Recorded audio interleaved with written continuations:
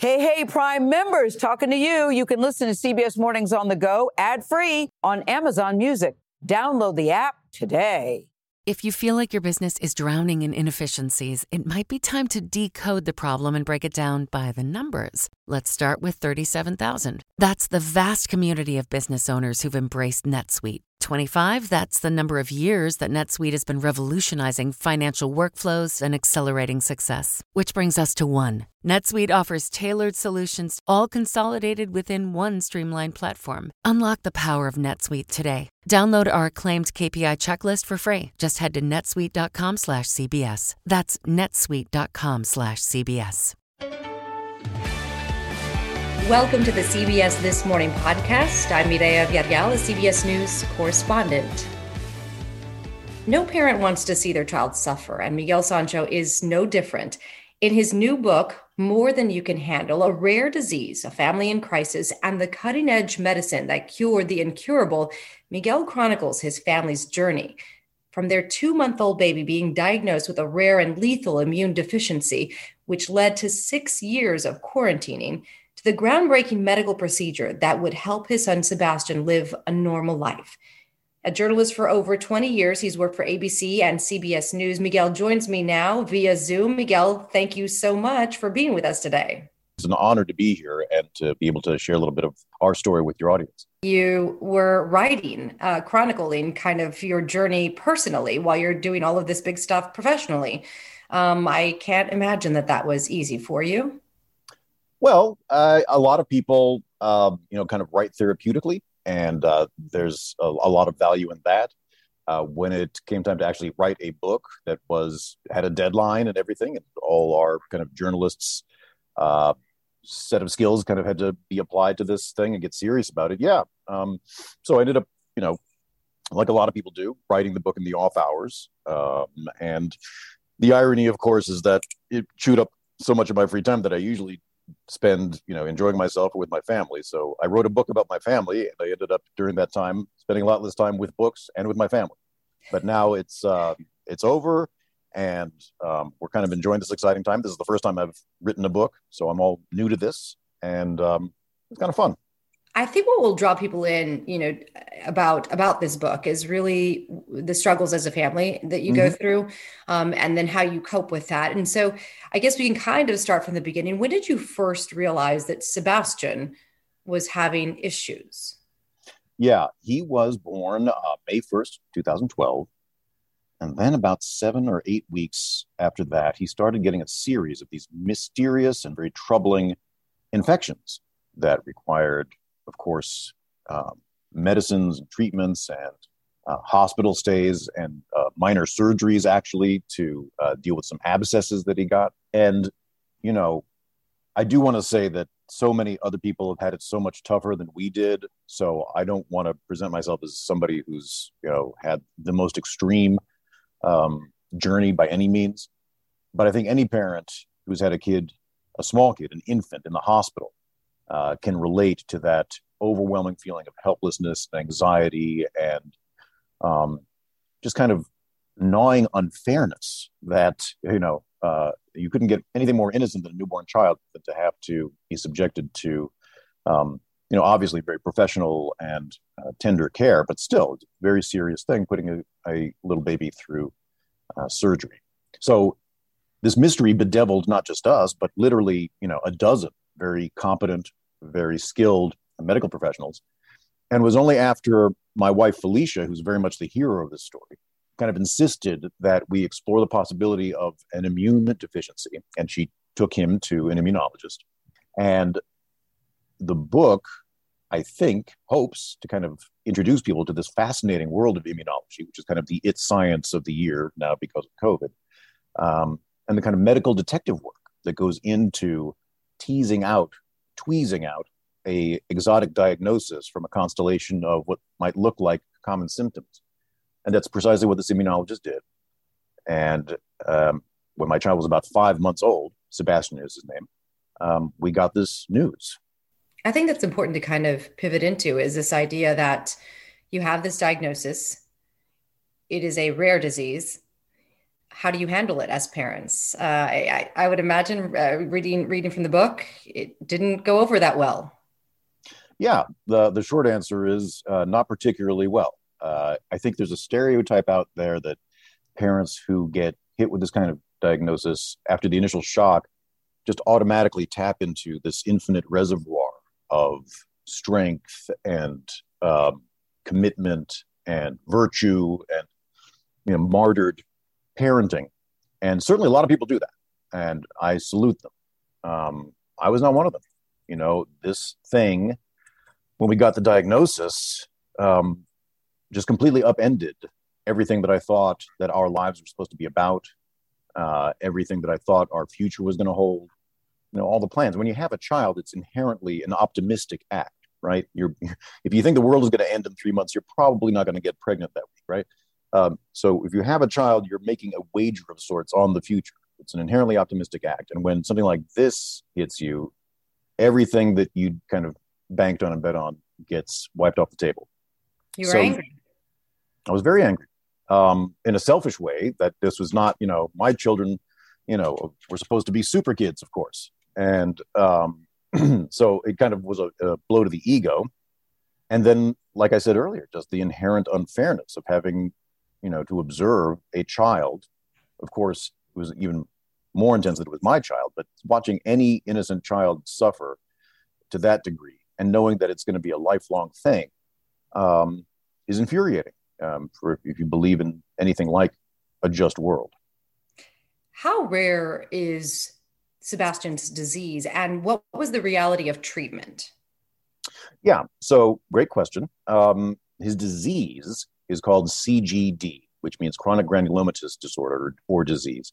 And basically what it meant is, and this is what the immunologist determined through a series of very sophisticated tests, that one particular cell in his immune system, very important cell called the neutrophil, which has the function of fighting off a handful of very important bacterial and fungal infections, wasn't working. And as a result, he had no immunity to these infections that you and I can kind of deal with pretty easily. So this happens. It is a monogenetic mutation on the X chromosome that occurs in about 1 out of every 250,000 births. And it was rare, of course, but also it was a total surprise for us because there had been no history of this in our family, or my wife's family, largely by dint of the fact that there hadn't been any male children born with the thing. So it was a complete shock, and we were essentially given the options of kind of crossing our fingers and waiting for a miraculous gene therapy to come around the corner, which isn't that absurd. As you might very well know, there's this ongoing CRISPR revolution that's making some of these gene therapies now, very much a reality. But at the time, it was essentially try to manage the disease with a series of medicines and environmental restrictions and other kind of expected regular hospitalizations, or try the one avenue of proven curative treatment, which is itself one of the most arduous, lengthy, and painful medical procedures known to mankind, which is commonly known as a bone marrow transplant, officially known as a hematopoietic stem cell transplant, and what is de facto an immune system transplant. It's the eradication of the existing immune system with intensive chemotherapy regimens, and then the building up of a completely new one from scratch using a precisely matched donor cell unit. I think I might be jumping forward just a little bit, but just to ask, so I know where we're going here. Did you choose to have that treatment done in the beginning, or was it almost kind of like, let's wait and see, and let's try all these other things in between? Well, precisely. So, and of course, a bone marrow transplant is this very daunting, painful ordeal. So part of us just didn't want to do it at all. And when there were periods, as Sebastian did get medicines for his condition, he was able to go, months without anything serious. And we kind of led ourselves to believe that, okay, maybe we can do this. Maybe we can just make this work and it's going to be okay. And we don't have to essentially roll the dice with this all or nothing gamble on a bone marrow transplant. And that went on for years. And the good news is he had some infections. He had to be hospitalized off and on but for the most part, he was okay for a while. How many years was that for him going through kind of this, I don't want to say he was in limbo, but it was kind of like, you guys are feeling it out. And how many years and how did that affect his childhood really? Well, he couldn't go to preschool. He couldn't do that much socializing. He was able to have, some play dates. He was able to do some things, but the disease is such that you have to avoid some very common aspects of the natural world that we kind of take for granted. It's things like walking on grass barefoot, things like being around hay, things like being around wood chips, which is in every playground, this side that would set him off. Because those are those contain potential for fungal infection. And of course, people are very familiar with how to get bacterial infections, if you're around other sick people or other things like that. So yes, he wasn't fully, when people think immune deficiency, they kind of think, boy in the bubble stereotype. And it wasn't that restrictive by any means, but he was significantly limited. And as a result, for example, most of his kind of social development involved these relationships that he developed with Thomas the Tank Engine trains that he and my wife, Felicia, and my daughter and I would play with him, kind of turning them into characters and stuff so that he could have a semblance of a social circle. I would imagine that, listen, we know that this is a very rare disease. You mentioned that, but I don't know if it's necessarily the disease itself that you wrote the book about, more the struggle, right? The idea that this is something that not just your son went through, but your entire family. How did this affect you and your wife, your marriage, maybe even your work? Yeah. Again, it had a series of ripple effects, none of which were particularly good. And I think one of the things the book touches on or tries to kind of touch on is perhaps the different way that men and women assimilate a situation like this, not to kind of just invoke stereotypical gender roles, but it is often the case, and it certainly was the case in our situation, that whereas my wife, who had her struggles, it wasn't like she laughed this off. There was definitely lots of crying on the couch and sleepless nights and, everything you can imagine. But she was able to kind of summon the strength, not only to kind of do the research and think of a plan forward and kind of adopt that primary caregiver role, even though it meant sacrificing what was a blossoming career, but also kind of avail herself of the various modalities of self-help that are kind of no-brainers, right? I, on the other hand, tried a number of things that perhaps other men might try that I would not recommend. That includes denial. It includes, kind of stoicism, trying to kind of take a tough guy attitude that this is just an endurance test and I'm not going to let it rattle me. I tried workaholism, which, again, is a very kind of fickle and unreliable solution. People who have kind of chaos in the domestic situation will often kind of run to work as a place where there's order and stability and you have a little bit of status and maybe a little bit of control, maybe a little bit of authority. And that is dangerous. That's not a solution. It's not the way to go. So ultimately, after basically, kind of skirting the foothills of divorce and, our marriage having serious issues, I did finally start kind of going on a diagnostic odyssey of my own to find something that worked. And the short answer is I tried everything. And it was only by kind of trying everything and taking a surround the football approach to the whole thing that we were able to kind of regain enough stability to move forward, and that I was able to kind of execute my responsibilities as a father, as a husband. Listening to you talk about not just Sebastian's suffering, but yours as well, the struggles that you guys go through as a family. Mm-hmm. There's something that I think you write in the book, and I might be just kind of paraphrasing it, but you talk about, give suffering its place. Mm-hmm. How does that break down for you? Well, it devolves back to what I tried to do at first, which was be a stoic and adopt this attitude that, suffering isn't real or suffering isn't to be accommodated. It's to be denied and repressed and conquered.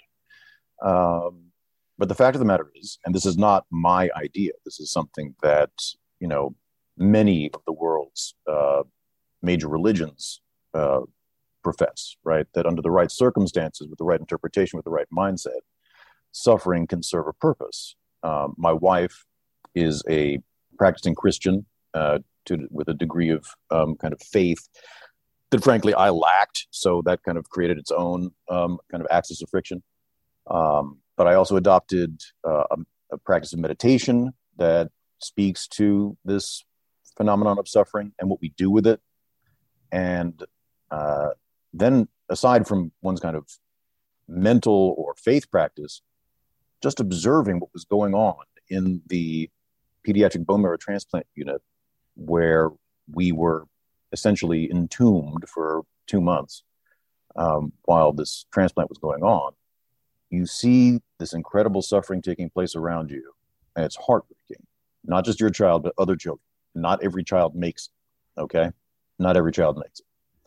But you also see some of the most transcendent and intense acts of love that you'll ever see. And it's the caring, and it's the brilliance of the doctors, and it's also their ability to take chances to save lives that are really like on the margin. And I just want to say that, it's common and it's appropriate in many cases to crack on the American medical system. It's not perfect, obviously. But one of the reasons people come here for advanced treatments, and specifically come to the Duke University Hospital for things like pediatric bone marrow transplants, is because we have doctors here who are willing to rock and roll a little bit, right? Who are willing to try experimental treatments and willing to kind of push the envelope of the possibilities, even if those choices might lead to subpar outcomes. So all of which is to say, both the kind of philosophical mindset approach to suffering and being up close and witnessing it intensely was very educational and transformative for us. You've given us a little sneak peek at really what happens and the choice that you guys made after it sounds like a few years of going back and forth with different, like managing the illness versus trying to find the fix and the cure for it. And so I have to ask, it sounds like obviously he did get the transplant, the bone marrow transplant. How is Sebastian doing today? Well, great question. He's wonderful. Everybody asked because of COVID, right? Do we have to, wrap him in plastic before we send him out of the house? And the answer basically is no. He essentially has, and I'm going to speak hyperbolically here, but he essentially has like a bespoke, Cadillac Escalade immune system now that he can road test at will. And after, years of, worrying about his health, it's just a wonderful relief. The interesting thing, though, is that the process, this is one of the kind of most fascinating things about the science. And I do want people to know that the book is part science and kind of medical mystery, as well as it is, our personal journeys and all the emotional stuff. But one of the fascinating phenomena of bone marrow transplant that I didn't understand at all is that at the end of it, if it's successful, you create an organism that has two different types of DNA within the same body. I mean, it's almost like a CSI episode, right? Where, if someone were to commit a crime and leave blood at the scene, and then that were get DNA test, and then the cops were to come and do a swab on his cheek, it wouldn't match. His blood is, and the cells and the DNA is from the donor, and the rest of his body, most of the rest of his body, is what he was born with. So he's this fascinating, almost magical creature in a lot of ways. And we see him; he's still very much the kid that we always knew. But as he evolves, you always wonder, like, what is going on in there, right? And how is it going to affect him going forward now that he is this kind of transformed and healed wonder of science? Writing this book really opens up not just your life, though, but your family's entire life. And you're very raw about all of these emotions that you're going through. Who was this book written for? Good question. So, yeah, part of the exercise journalistically was to kind of take those kind of critical skills that we apply normally dealing with other people's stories and other people's foibles and other people's traumas, and seeing if I could actually, honestly, and without restraint, apply those same critical skills to myself. And I think I was, pretty candid. There's plenty of stuff that we left out just to avoid excessive embarrassment. But I think, to answer your question, it was written for people who find themselves overwhelmed by stress, by setbacks, by unexpected events that suddenly leave them in a world where they have no bearing and no point of reference and no kind of skills to figure things out and go forward. But it was also written for people like myself who start books and don't finish them because, sometimes, books can feel like they're, eating your vegetables, or they can feel like, an uphill climb. So I very much wanted to write a book that actually, is engaging enough to the reader that if I were reading it, I wouldn't just put it down and go on my phone or go watch Netflix for another 2 hours. So yes, it's our personal story, but I don't just assume that because it's about me that I'm so interesting that people should read it. It's about a situation that millions of parents find themselves in, and it's about this really transformative period in our history where this branch of science, this branch of medicine, is doing wonderful things that should give us all hope for optimism. Frankly, in a time when the world often gives us cause for depression or cynicism, just learning a little bit about the science for me was one of the ways that I coped and one of the ways that I kind of helped keep it together. Knowledge it's often said that knowledge is power, but I also have come to find that knowledge can bring a kind of peace too. If you just get a better understanding of, how the body works, how this medicine works, how your case or your child's case is contributing in a bigger sense to the advancement of human knowledge and the ultimate decrease in human suffering, hopefully. So it's written for families. It's written for people who want to learn a little bit about science. It's written for people under stress. And I promise you, it's written with a reader in mind, who has literally 100,000 other things they could do with their free time. I have to say, I'm so thankful that I was able to chat with you today because my son had an immune situation. He had something called periodic fever syndrome. It actually has a bigger, longer name, PFAPA. And it was a struggle and it was hard. And he was very young. And as a parent, I think that you, and especially probably as a journalist, you're like, I just have to know why did this happen? And so to read your background and to have a conversation with you about this, it's really enlightening. And I hope that parents really kind of are able to sit back and read this and take a few minutes and take it for what it is, So Absolutely. Thank you for sharing your journey. Well, thank you so much for having me. And I don't want to probe into your personal life, but I certainly hope that your son is well and you have all the empathy for what you guys went through, including having to deal with an unpronounceable rare disease name. They're all impossible. They can't be remembered. They don't make any sense. So, I get you there. What's really interesting to me is that to hear you kind of say almost, again, very different diseases, but to hear you say, listen, we gave it a shot managing the illness, which is what we did as well. And then one day you just say, I got to take the leap. We've got to take the leap, and that was really important for him to give him a true childhood, to give him a true life and a true chance. So absolutely. Well, I'm so happy for you and I wish you all the best. And again, the maximum amount of appreciation to your audience for the time. And I wish everybody the best. Thank you so much, Miguel. Really appreciate your time. Absolutely. Thanks for listening to the CBS This Morning podcast. If you want to catch the day's top stories in under 20 minutes, be sure to subscribe to CBS This Morning News on the Go on Apple Podcasts or wherever you get your podcasts. Hey, Prime members, you can listen to CBS Mornings on the go ad-free on Amazon Music. Download the Amazon Music app today. Or you can listen ad-free with Wondery Plus in Apple Podcasts. Before you go, tell us about yourself by completing a short survey at Wondery.com/survey. I'm CBS News correspondent Major Garrett, host of the podcast Agent of Betrayal, The Double Life of Robert Hanssen. During the Cold War, FBI agent Robert Hanssen traded classified secrets to the Kremlin in exchange for cash and jewels. In the podcast, you'll hear from Hanssen's closest friends, family members, victims, and colleagues for the most comprehensive telling of who Robert Hanssen really was. Binge the entire series now. Agent of Betrayal, The Double Life of Robert Hanssen is available on the Wondery app, Amazon Music, or wherever you get your podcasts. Hey, it's Matt Norlander with the CBS Sports Eye on College Basketball podcast, and it is tournament time, people. So listen to the one podcast that will cover every upset, Cinderella, Bracket Buster, Sleeper. We've got it all covered, every round, reaction shows, all the way up through the championship game in Glendale, Arizona. To find us, search Eye on College Basketball podcast wherever you get your podcasts.